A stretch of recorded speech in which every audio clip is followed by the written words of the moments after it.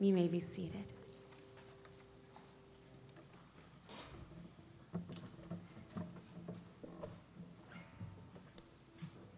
If you have your Bibles, go ahead and turn to the book of Galatians. We're back in Galatians this morning. We began this series a little while ago, and we are going to finish chapter 3. The title today is The Law Points to Faith. The law reveals the depths of our sin and our need for God's incredible grace in Jesus Christ. That's going to be the main point that we're going to look at today. Now, we've taken a little bit of a break in Galatians just over a couple of weeks, and so let me kind of recap what has happened. Paul came on his missionary journeys, and he traveled to Galatia, where he preached the gospel. People believed, and a church was planted. And since then, there have been these people who have come called Judaizers, and they have been giving a false teaching. Paul came and said, we're saved by grace, by faith in Jesus Christ, and these Judaizers say, well, Jesus is good, but if you really want to be saved, if you really want to have all that God offers, you must keep Old Testament law like circumcision. And so they are communicating a gospel of works, whereas Paul communicated a gospel of grace. And now, as I've read this many times just this week and in the weeks before, kind of makes me feel like the Judaizers come across as the cocky college students who have read one book or they just read a few blogs and therefore they think they're experts on the subject. You ever know what I'm talking about there? They read one thing and they come and they say, we know what the whole Bible is about. And so therefore they come to Galatia and say, look, we read this book on law, and now we know exactly what the gospel is and how people are saved. And so then they communicate it, and it seems somewhat persuasive. And they fold their arms, and they think, take that, Paul. We made you and your gospel look foolish. But Paul's not intimidated. He is the professor. He knows the Bible. And so what he has done through chapter 3 is he's given 3 arguments on the foolishness of trusting in the law and why the gospel comes by grace. And so the first argument was the testimony argument, and that was in verses 1 through 5. Paul looks at the Galatians and he says, did you receive the Spirit by works of the law or by hearing with faith? He just says, look at your own testimony. Were you earning God's grace, or did he simply give you grace? And of course, the answer is that God gave grace. Then he gives the Abrahamic argument in verses 6 through 9. What he points out is Abraham, who is the father of God's people, he was saved by faith. And then Paul's point is, if Abraham was saved by faith, everyone else will be like Abraham and be saved by faith as well. And then he gives the curse argument in verses 10 through 14. And this one is, look, if you trust in the law, you're under a curse. The law brings a curse. In fact, that's why Jesus came. Christ came to redeem us from the curse. And so Paul then quotes from the Old Testament, showing that the righteous shall live by faith. Not works, but by faith. Now, in these 3 arguments, Paul has combated the arguments of the Judaizers, but it would be easy now for the Galatians to begin thinking, okay, but these Judaizers really emphasize the law a lot. I mean, there's the 10 Commandments when Jesus came down, or God came down, shakes the mountain, Moses and all the people receive the 10 Commandments. And then there's like these 600 other laws that God gives. I mean, those seem pretty important. What do we do with that? How do these work? What is the relationship between the law and the promise? And so now what Paul is going to do in verses 15 through 29, he wants to show the relationship between the law and the promise. And he's going to let us see the function and the purpose of the law, why it does not lead to why it does not provide or produce salvation, but how it leads to Jesus, the one who does save us. And so before we dig in, let me remind you of at least 2 things, what the promise is and what the law is. In our text, we're going to see the word promise many times. And when we see the word promise, it's referring to when God comes to Abraham and he saves him, and he communicates to Abraham that all nations will be blessed through Abraham. But that produces a problem because Abraham doesn't have any children. And so Abraham one day comes and says, how is this going to come true? And God then says, he takes him outside, looks at the sky, which we might have today. Doesn't look like there's many clouds up there. And he says, look at all the stars. As many stars are in the sky will be how your offspring is. And then what we see is that God provides an offspring. And then later in Genesis 22, we learn that the offspring will eventually possess the gate of his enemies, and all the nations of the earth are going to be blessed through the offspring. And so Abraham has Isaac. Isaac has Jacob. Jacob has 12 sons. And we're slowly looking forward to this particular offspring, which all the nations will be blessed, and who he will possess the enemies of, possess the gate of his enemies. And so that's what we're looking at, the promise, that there's an offspring coming who's going to bless all people. And then there's the law. Now the law comes through Moses after Israel, who's now comes from the line of Abraham. They've been in Egypt, and God sends Moses to bring them out of Egypt. They come to Mount Sinai. At Mount Sinai, God comes down, shakes the mountain. There's lightning and there's thunder. Moses walks down from meeting with God with the 10 Commandments. And then at Mount Sinai, they receive ceremonial, civil, and moral laws that all make up the law, which describe how God's people are to live. So the promise is characterized by grace. And the law is largely characterized by works, by doing. What does it look like to be God's people? And that's what the law communicates. So those are kind of, keep those in mind as we're going through. And we're going to read verses 15 through 29. So I'm going to invite you to stand. It is a little bit lengthy, and so if you need to sit during it, that's okay. But we stand here in reverence of the Word of God. We believe it comes inspired by God, and so we do so in order to honor God. Chapter 3, verse 15. To give a human example, brothers, even with a man-made covenant, no one annuls it or adds to it once it has been ratified. Now the promises were made to Abraham and to his offspring. It does not say, and to offsprings, referring to many, but referring to one, and to your offspring, who is Christ. This is what I mean. The law which came 430 years afterward does not annul a covenant previously ratified by God so as to make the promise void. For if the inheritance comes by the law, it no longer comes by promise, but God gave it to Abraham by a promise. Why then the law? It was added because of transgressions, until the offspring should come to whom the promise had been made, and it was put in place through angels by an intermediary. Now, an intermediary implies more than one, but God is one. Is the law then contrary to the promises of God? Certainly not. For if a law had been given that could give life, then righteousness would indeed be by the law. But the Scripture imprisoned everything under sin, so that the promise by faith in Jesus Christ might be given to those who believe. Now, before faith came, we were held captive under the law, imprisoned until the coming faith would be revealed.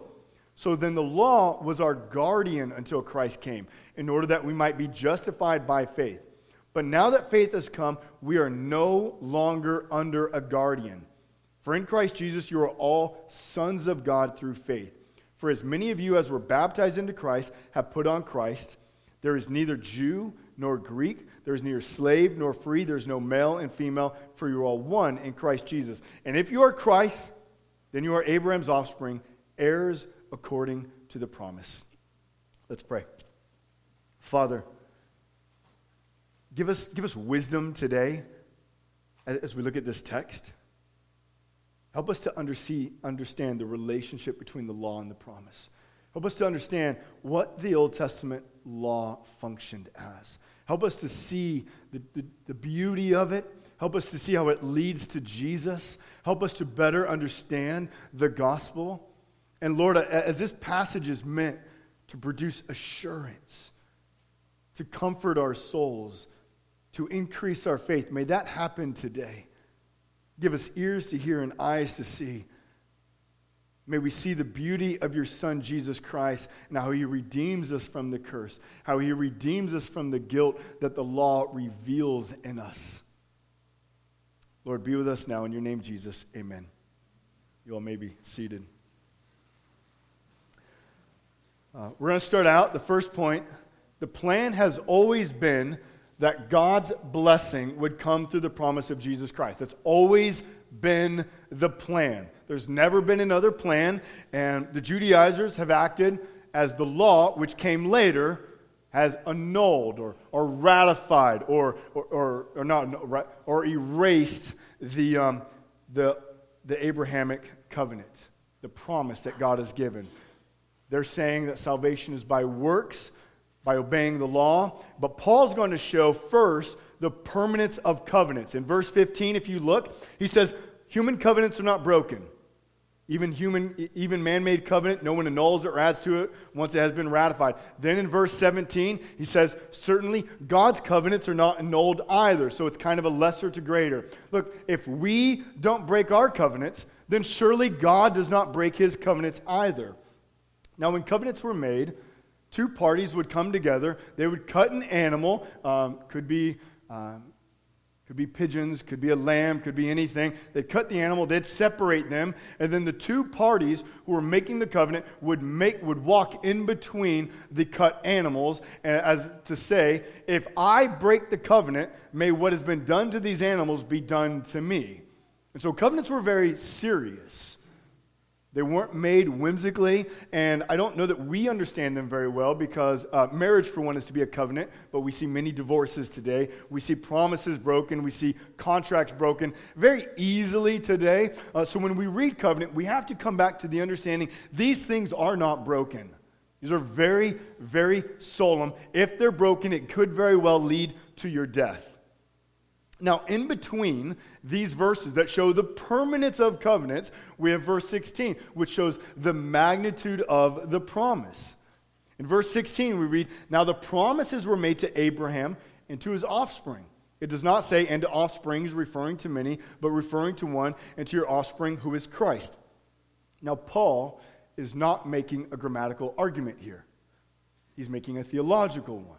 The reason is because the word offspring in the Hebrew is a collective noun, meaning it's plural. It refers to offsprings, but Paul is saying it's offspring, and his point is the entire Old Testament has been pointing towards Jesus. The entire Old Testament, all the promises, all the verses, everything that we see in the Old Testament has been leading to the coming of Jesus. And if you remember, when Jesus has arisen from the grave, he's on the Emmaus Road, walking with the two disciples. We're told in Luke 24 that he tells them from the prophets and from the writings and from the entire Old Testament how everything was leading to him. I believe it's in 1 Peter, in the first few verses there, that Peter says the entire Old Testament was leading toward Jesus. Regularly throughout the New Testament, we see the authors talking about how every part of the Old Testament was leading towards Jesus. So Paul's point is that when God made a promise to Abraham that you're going to have an offspring and that through the offspring all nations will be blessed, that's ultimately Jesus. Which means that all the way back in Genesis 12, thousands of years prior to Galatians being written, 4,000 years almost before our time, God is saying Jesus is coming, and it's through him all nations will be blessed. Jesus is the true fulfillment of the Abrahamic promise. This is why the law does not replace the promise. If the law replaces the promise, Jesus doesn't come. That's why. It can't replace, because if it does, we wouldn't need Jesus.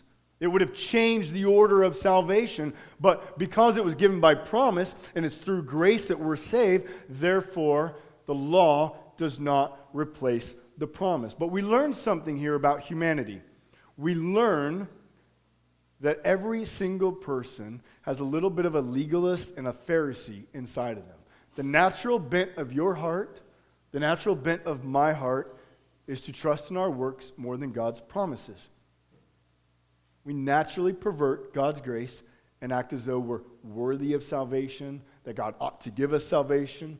I mean, think about it. Have you ever said something like this? God, I did this, therefore you are to do this. Have you ever thought that? Now, maybe you thought of it like this. Maybe something bad has happened, and so you've reasoned it this way. God, how can you do this? I've been a good Christian. Or you might have said that about someone else.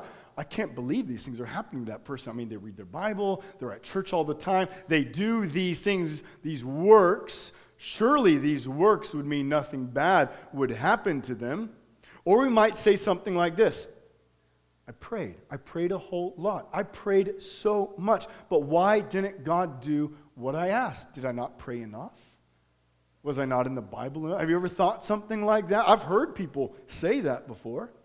Or what about this? This is the foxhole prayer. God, if you help me now, then I will read the Bible, attend church, do all of these things, whatever it is. And it's really a transaction. God, I'm going to say, I'll put my quarter in, pull the slot, you do your action, and I'll do my action, and we have a good transaction that takes place here. Have you ever thought like that? That's how we naturally think. That's the bent of our sinful hearts. We think that we can earn our salvation. We think that we can prove that we're worthy. We'd rather trust in ourselves than in God's grace. But think about that.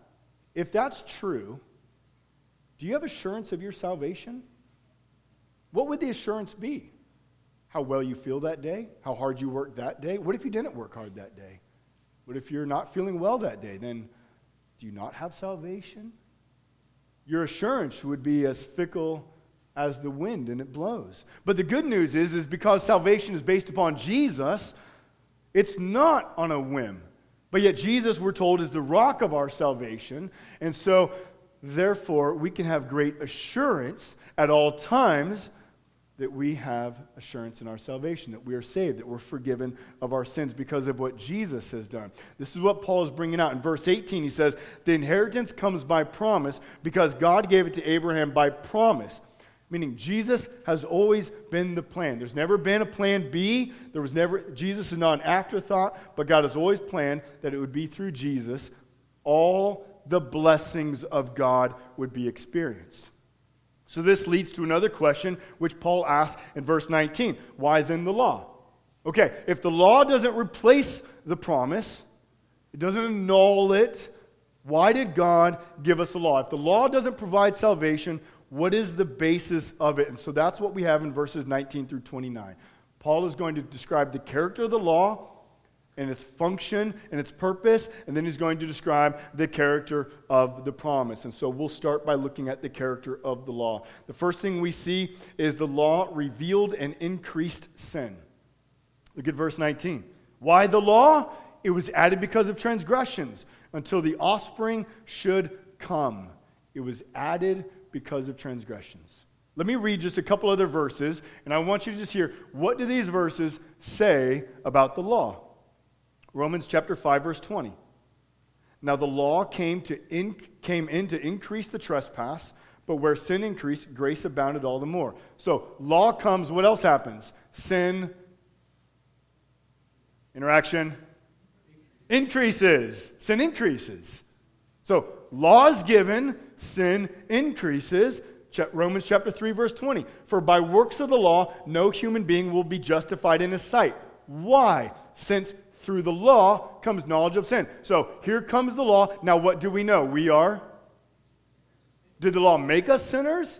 No, it reveals that we're sinners. For by works of the law, no human being will be justified. Why? Because the law doesn't make you righteous. The law shows you that you're unrighteous. Here we see it's because of the law, sin increased and we became aware of sin. You don't know that you're a sinner until there's a law. And once there's a law, you see that you're a law breaker. The law doesn't make us sinners, it proves that we are sinners. You ever see one of those signs that say, wet cement, stay off? What's underneath that sign? Well, true. And someone's initials? Right? Someone's footprint? Because what does the law do? It excites our sin. You tell the child, no cookies. What does the child want? He wants cookies. So I remember growing up, I love ice cream. Ice cream is like my thing. I love ice cream. Growing up, you'd be sneaking downstairs, grabbing a spoon out of the drawer, making the way to the freezer, opening up the carton of ice cream, and taking as many bites as you can before you hear the footsteps of mom coming down the steps or something. I knew it's not right, but I really wanted that ice cream. And even though there was a law that said, do not have ice cream. Do not eat out of the carton of the ice cream. Do not eat until after you've had dinner or whatever it is. I really wanted it. And the more I was told not to, the more I wanted it. The law, it excites our sin. Listen to what Paul says in Romans 7. Notice the relationship between the law and sin. He says, what then shall we say? That the law is sin? By no means. So the law is not sin. Yet if it had not been for the law, I would not have known sin. Okay, we've already seen that. Law brings awareness of sin. For I would have not known what it is to covet if the law had not said, you shall not covet. But now notice what happens. But sin, seizing an opportunity through the commandment, produced in me all kinds of covetousness. For apart from the law, sin lies dead. Now, what that means, sin lies dead, it's not that you're not a sinner, but it's when we're given law, it excites the sin so that it comes alive all the more. And as Paul is told, you shall not covet. Oh, now I want to covet. You shall not have cookies. Now I want cookies. The law excites our sin. Now notice in verse 19, the word that Paul uses for sin is transgression. Now that word specifically refers to law breaking, to transgress God's law. We break God's law. We are rebels. This is Paul's point. He wants us to understand the law does not save. The law increases sin. The law makes us aware of sin. This is what Martin Luther said, the great reformer.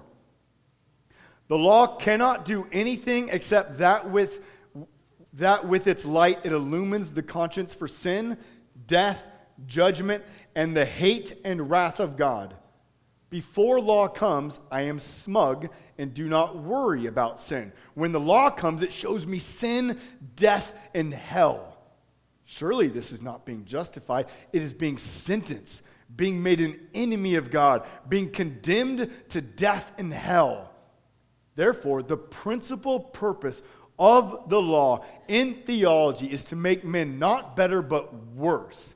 That is, it shows them their sin so that by the recognition of sin, they may be humbled, frightened, and worn down, and so may long for grace and for the blessed offspring. You see the purpose of the Old Testament law? Is to increase sin, to make us aware of sin, so that it would lead us to Jesus. That's the purpose of the Old Testament law. Now, you still might be wrestling, this doesn't sound good. I mean, the law, it excites sin. It makes me aware that I'm sentenced to hell. An MRI machine, what does that do? It reveals what's inside of you, right? It reveals if you have cancer inside of you or have some other sickness inside of you. Does the MRI machine make you sick? No, it reveals that you are sick. It reveals that there's something deadly within you. That's what the law does. And then just as the MRI machine diagnoses us, it doesn't heal us, but it now will lead us to what do we do? How does this situation be rectified? The law reveals our hearts to be sinful so that it would lead us to Jesus, that then we would understand how we can be forgiven. That is the primary function of the law. Number two, the law is inferior to the promise. You can't trust the law for salvation. It's inferior to the promise. Look at verse 19 and 20. We see that the law is put in place by angels through an intermediary. Now, if you go back to Exodus, you don't really see angels there. But if you read Hebrews, Deuteronomy, and Acts, all these authors will tell you that there was angels present at the giving of the law, and the intermediary is Moses. And so the whole point that Paul is saying is, look, the law comes through angels to Moses, to the people. But how did the promise come? Abraham to God, or God to Abraham. It was direct, simply showing that there's a difference, that the law is inferior. Now remember, to say it's inferior does not mean it's sinful, does not mean it's bad. Paul in Romans 7 says it's good, it's holy. But Paul wants us to understand the law in the trajectory of Scripture. The law comes as an expansion of the Abrahamic covenant. When the covenant comes to Abraham, it comes to a person, right? One person, who then has a son, who then has another son, who then has 12 sons, who then after about 400 years, they're about 1 million people, right?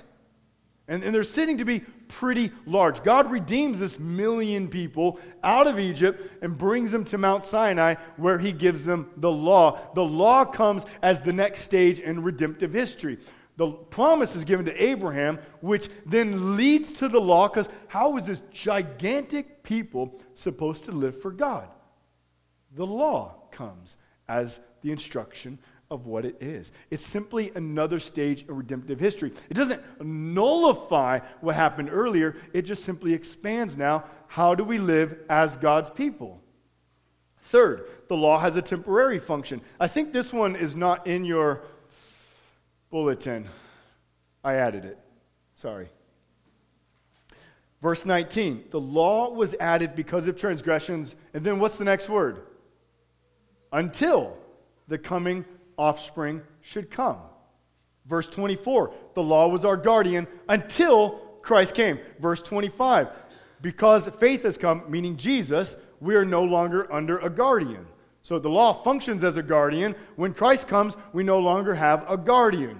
So there is a temporary function of the law in the Old Testament that now, in the New Testament where we live, it no longer operates as. Doesn't mean that we don't use the law, but that there's a function of the law that has been completely changed now because Christ has come. So what is that function? Number 4, the law enslaves. Notice the words that are used to describe the law in this text. Verse 23, it's captive. We're held captive under the law, imprisoned. Verse 24, so then the law was our guardian. Does the law bring freedom? Captive, imprisonment, guardian. What's Paul's point? It doesn't bring freedom, it brings bondage. The bondage is, now it's not like a prisoner to a warden type relationship. The word guardian is the word pedagogue in the New Testament. And the pedagogue would be a slave of a household who would be assigned to a child between the ages of about 6 and 16. And he would watch over the child. He would teach the child. He would discipline the child. The slave, in a sense, guarded, watched over. The child was, in a sense, a bond and bondage to this slave as he watched over everything that this child did. And what was the point? It was for the point to prepare him for adulthood. It was preparing the child so that one day when he reached of age would be able to receive the inheritance of the father. That's what the law does in the Old Testament for Israel.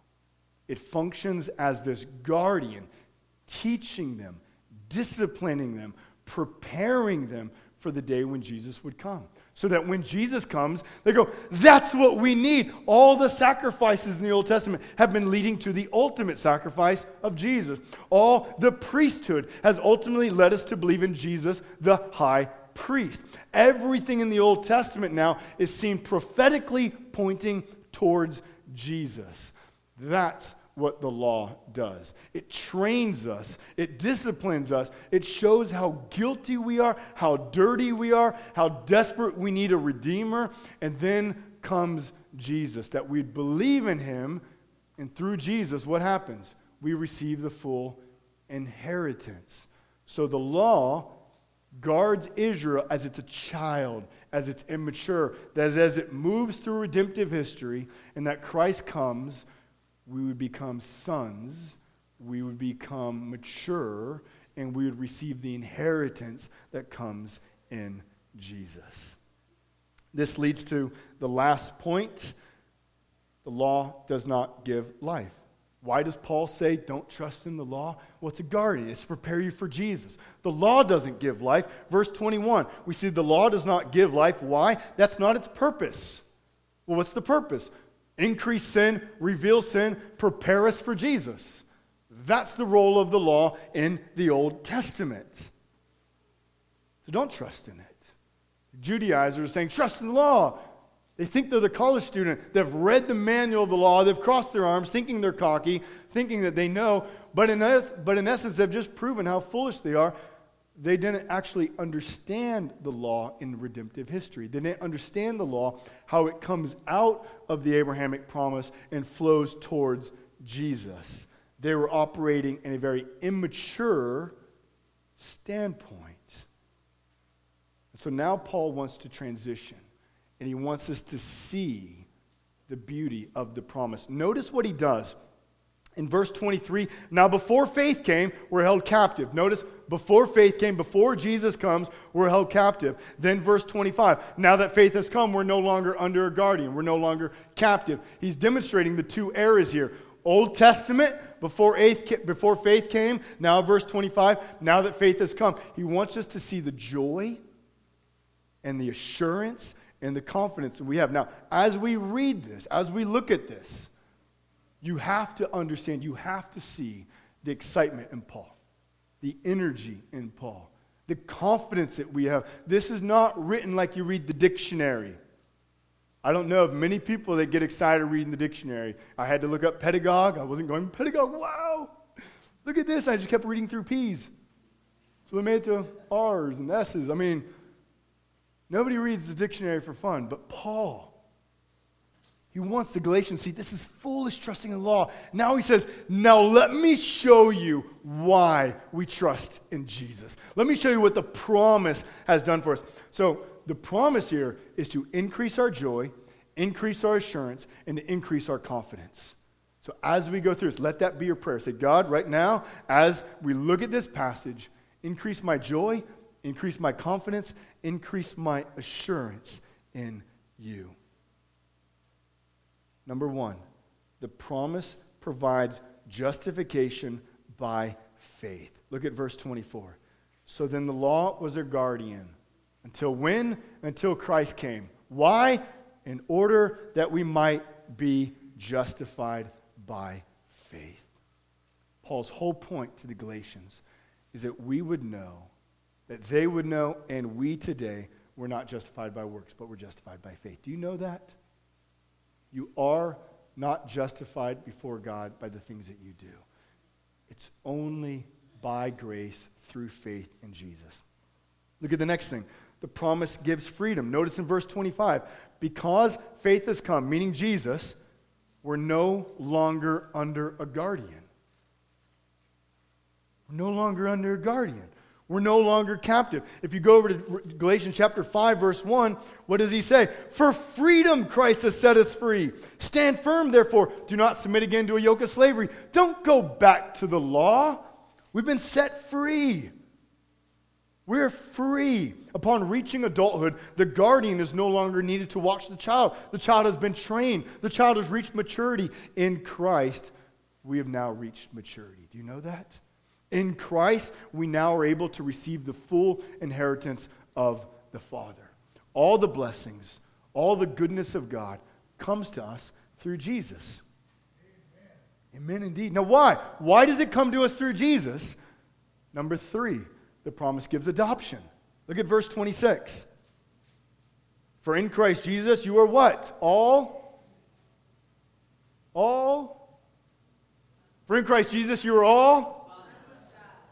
Man, isn't that good news? Yeah, that's good news. Like, we had donuts here today, people. Should it be on your sugar rush? We need more donuts next time. More donuts. No, we don't. This is good. Like, now think about this. Paul, he's writing, don't trust in the law. It's enslaving you. It's a bondage. It's guardian. It doesn't give you life. It only reveals that you're a sinner. Trust in the promise. Why? You're free. And you're adopted as a son of God. This is perhaps the greatest or one of the greatest truths in the Bible.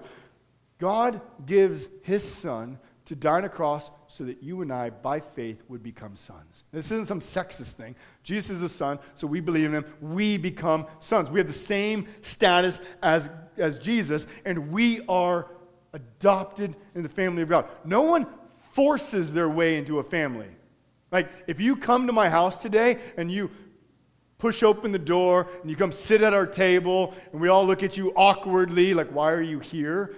You're not family. You know what I mean? Like, that doesn't make you my son because you eat at my table. Might mean you get bit by my dog. My dog usually doesn't bite my children. Sometimes maybe takes a nip.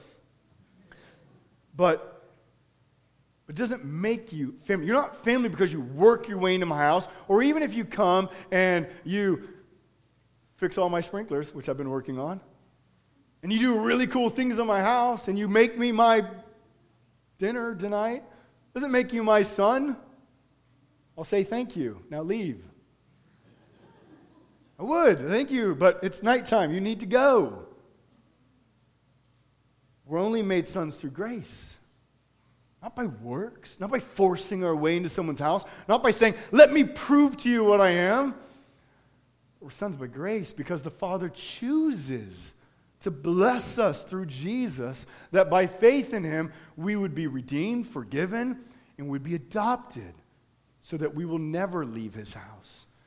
And so that just as Jesus is welcome, so we are welcome because we have the same status as Jesus. Do you understand that?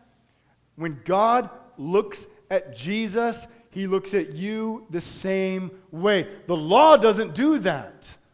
Grace does that. Why?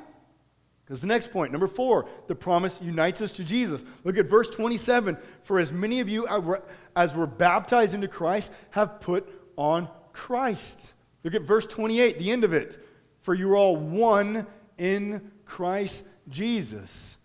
Paul has already emphasized this at the end of Galatians 2, where he says, I've been crucified with Christ. It is no longer I who live, but Christ who lives in me. The life I now live in the flesh, I live by faith in the Son of God who loved me and gave Himself for me. The whole idea is we've been united to Jesus. We're one in Christ Jesus. We have put on Christ. The reason we're adopted into God's family is because we've been united to Jesus. The death of Jesus has become our death. The life of Jesus has become our life. His resurrection is our resurrection.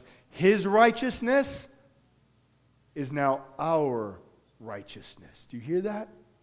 2 Corinthians 5:21, this is what it says. For our sake, God made Him to be sin, made Jesus to be sin, who knew no sin, so that in Him we might become the righteousness of God. This is why we have confidence. This is why we have assurance in our salvation. We've been united to Jesus. So now when God looks at you, He doesn't see you, a sinner, guilty. He sees holy. He sees righteous. He sees His Son, Jesus. Isn't that good news? Now think about this. This means you can never, ever, ever, ever, ever, ever be declared guilty again. Do you know that? Why? You've been united to Jesus. You're righteous. You cannot be separated and be called guilty now. You've been united and adopted. You see why this is one of the amazing truths, this union and this adoption? You have been united to Jesus. Number 5, the promise results in equality with the saints. You know what law does? What does law do? It promotes superiority and pride, right? When law becomes your focus, you constantly are comparing yourselves with others, thinking who is better. Now just real quick, think about the people in your life. Do you have compassion towards them, love towards them, grace towards them? Are you sensitive towards them? Are you wanting to meet their needs? Or do you often think, well, they get what they deserve? Are you often thinking, I'm better than they are? Do you often treat them as if they're lower than you? Or do you treat them as they're better than you? The Pharisees are a great example of this in the New Testament. They knew the law. They kept much of the law. They didn't believe in Jesus. And when they walked around town, they constantly looked down upon Jesus. They looked down upon the poor. And they looked down upon all the social outcasts. They saw themselves as better. Remember what they said to Jesus. Why do you eat with sinners? You see what the undertones are? We don't eat with sinners. We are better than that. We are right. Why are we right? Because we keep the law. I can give you my moral resume, and this tells you I am better than you and you and you and you. I wasn't really pointing at you. But that's what we do when we keep the law. Think about, remember the story of Esther? We were in that in Easter. Who was the antagonist? 5 points. Haman. 5 points. There we go. That's all you get. Don't you wish you got more? Haman. He walks around, everyone is supposed to bow before him, and everyone does bow before him, except one person, Mordecai. Mordecai doesn't bow, and Haman hates that Mordecai doesn't bow. He's infuriated that he doesn't bow. He doesn't say all these other people bow because that's good. He doesn't try to understand Mordecai. He doesn't care any about that. He's filled with rage. I have earned this position. I have this position. I am better than Mordecai. He will bow before me. When law is your concern, you are constantly looking at other people as your obstacle or a hurdle. Something to get around and something to get over. That's how you look at people. This is how the world works, right? Think about it. Isn't this where we get it's a dog-eat-dog world? Isn't this the way that we work in order to get ahead in life, to get the next promotion? And if somebody does get a promotion before us, what do we say? Well, I've been a part of this company longer than they have. I worked harder than they have. I show up early. I know I'm better than them. You see how easily works become the basis of how we think through everything? The Judaizers are saying if you really want to be saved, if you really want to receive all that God has, keep this law. You might be saved now, but you're not going to sit very close to God. But if you want the good seats in heaven, you need to keep this law. And what they're doing is they're presenting some type of multi-tiered Christianity. There's the really good Christians, there's the maybe okay Christians, and there's the Christians who just slip in. But does anyone slip into heaven? Does anyone squeeze into heaven? No, it's only by the blood of Jesus that we're saved. So look at the vision that Paul gives us in verses 28 and 29. This is the vision of the church. This is a product of what it looks like to be saved by the promise. He says in verse 28, there is neither Jew nor Greek. There is neither slave nor free. There is no male and female, for you are all one in Christ Jesus. And if you are Christ, you are Abraham's offspring, heirs according to the promise. Now, Paul is not saying there's no distinction in the church. He's not saying there's not men and female. He's not saying when we all become in the church, we all lose our sexual and our ethnicities and all those kind of things. He's not saying we lose those distinctions, but no longer do those things separate us. The things that separate us in the world, our color, our race, our sex, our social status, they don't separate us in the body. In the body, we have the rich and the poor sit together. The black and the white sit together. We have all people as one body. Why? Because we're in Christ. And as we're in Christ, we become heirs according to the promise, and we possess all that God has. The least person here and the person with the most are all equal in the eyes of God. And when this happens, we see how we're able to actually fulfill now the real true commandment of the law, that we love one another, right?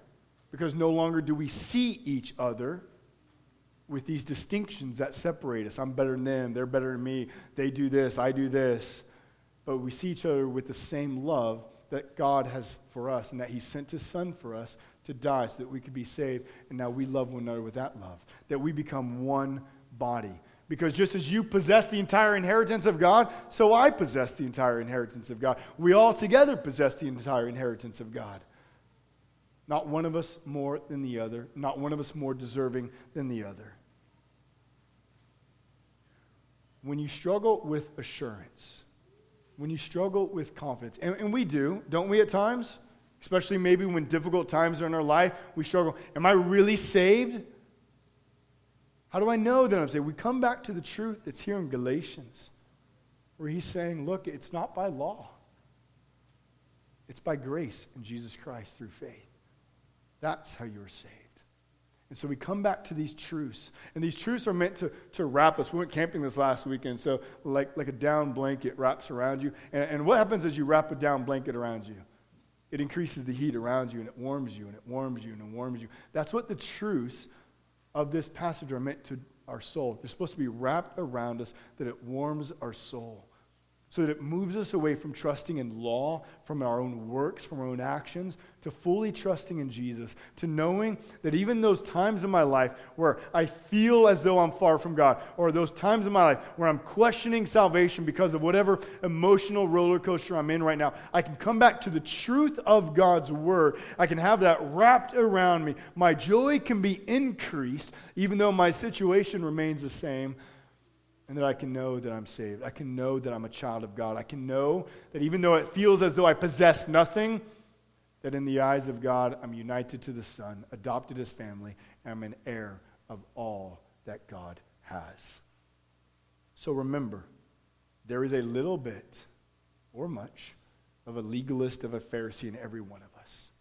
And we're going to battle our entire lives against trusting in God and in trusting in ourselves. That will be a battle that we'll always fight.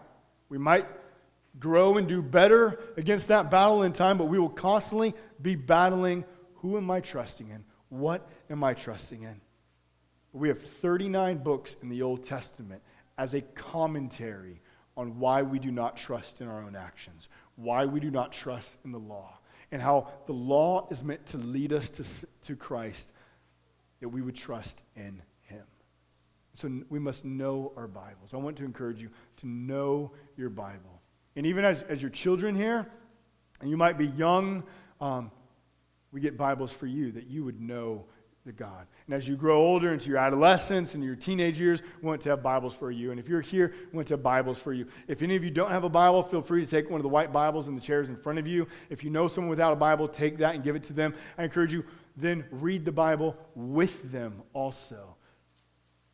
Talk with other people about the Bible. Talk with your children about the Bible. Talk with your spouse about the Bible. Remind yourself regularly, we are not saved by works or by trusting in ourselves, but only by the grace of Jesus. God has always planned on sending his Son. The plan has always been that we'd be saved through Jesus. We never turn to the law. We already have everything in Christ. Let me pray.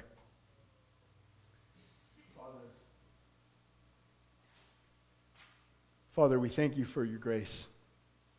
We thank you that you have sent your Son Jesus to the cross, that we could be saved, that we could be redeemed, that we could be adopted into your family, that we could be united to your Son Jesus, to never, ever, ever be separated, but to have absolute and complete assurance that because of faith in you, we are saved. We are not saved based upon our effort, but we are saved based upon your Son, Jesus Christ. May we know that. May we embrace that truth. May we remind one another about that truth on a daily basis. God, we thank you on how you've given us a law, that it would function in a way to reveal our sin, to show our need for Jesus, so that as we read the gospel, we would embrace it wholeheartedly. And Lord, I pray that we do as a church, that we would embrace the gospel, that we would learn the gospel, that we would read it well, that we would teach it to our children, that we'd know it and teach it to our spouses, that we'd embrace it and sing it with one another, that we'd teach it to our neighbors and to our coworkers, that they too might experience the redemption that is found in your Son Jesus, that they might be adopted into your family, that they might become united to Jesus, receive your righteousness, and become an heir of all that you have through Jesus by grace. God, we thank you for your word. We thank you how you inspired the Apostle Paul to write Galatians, that we would better understand the gospel. In your wonderful name, Jesus, amen. Amazing.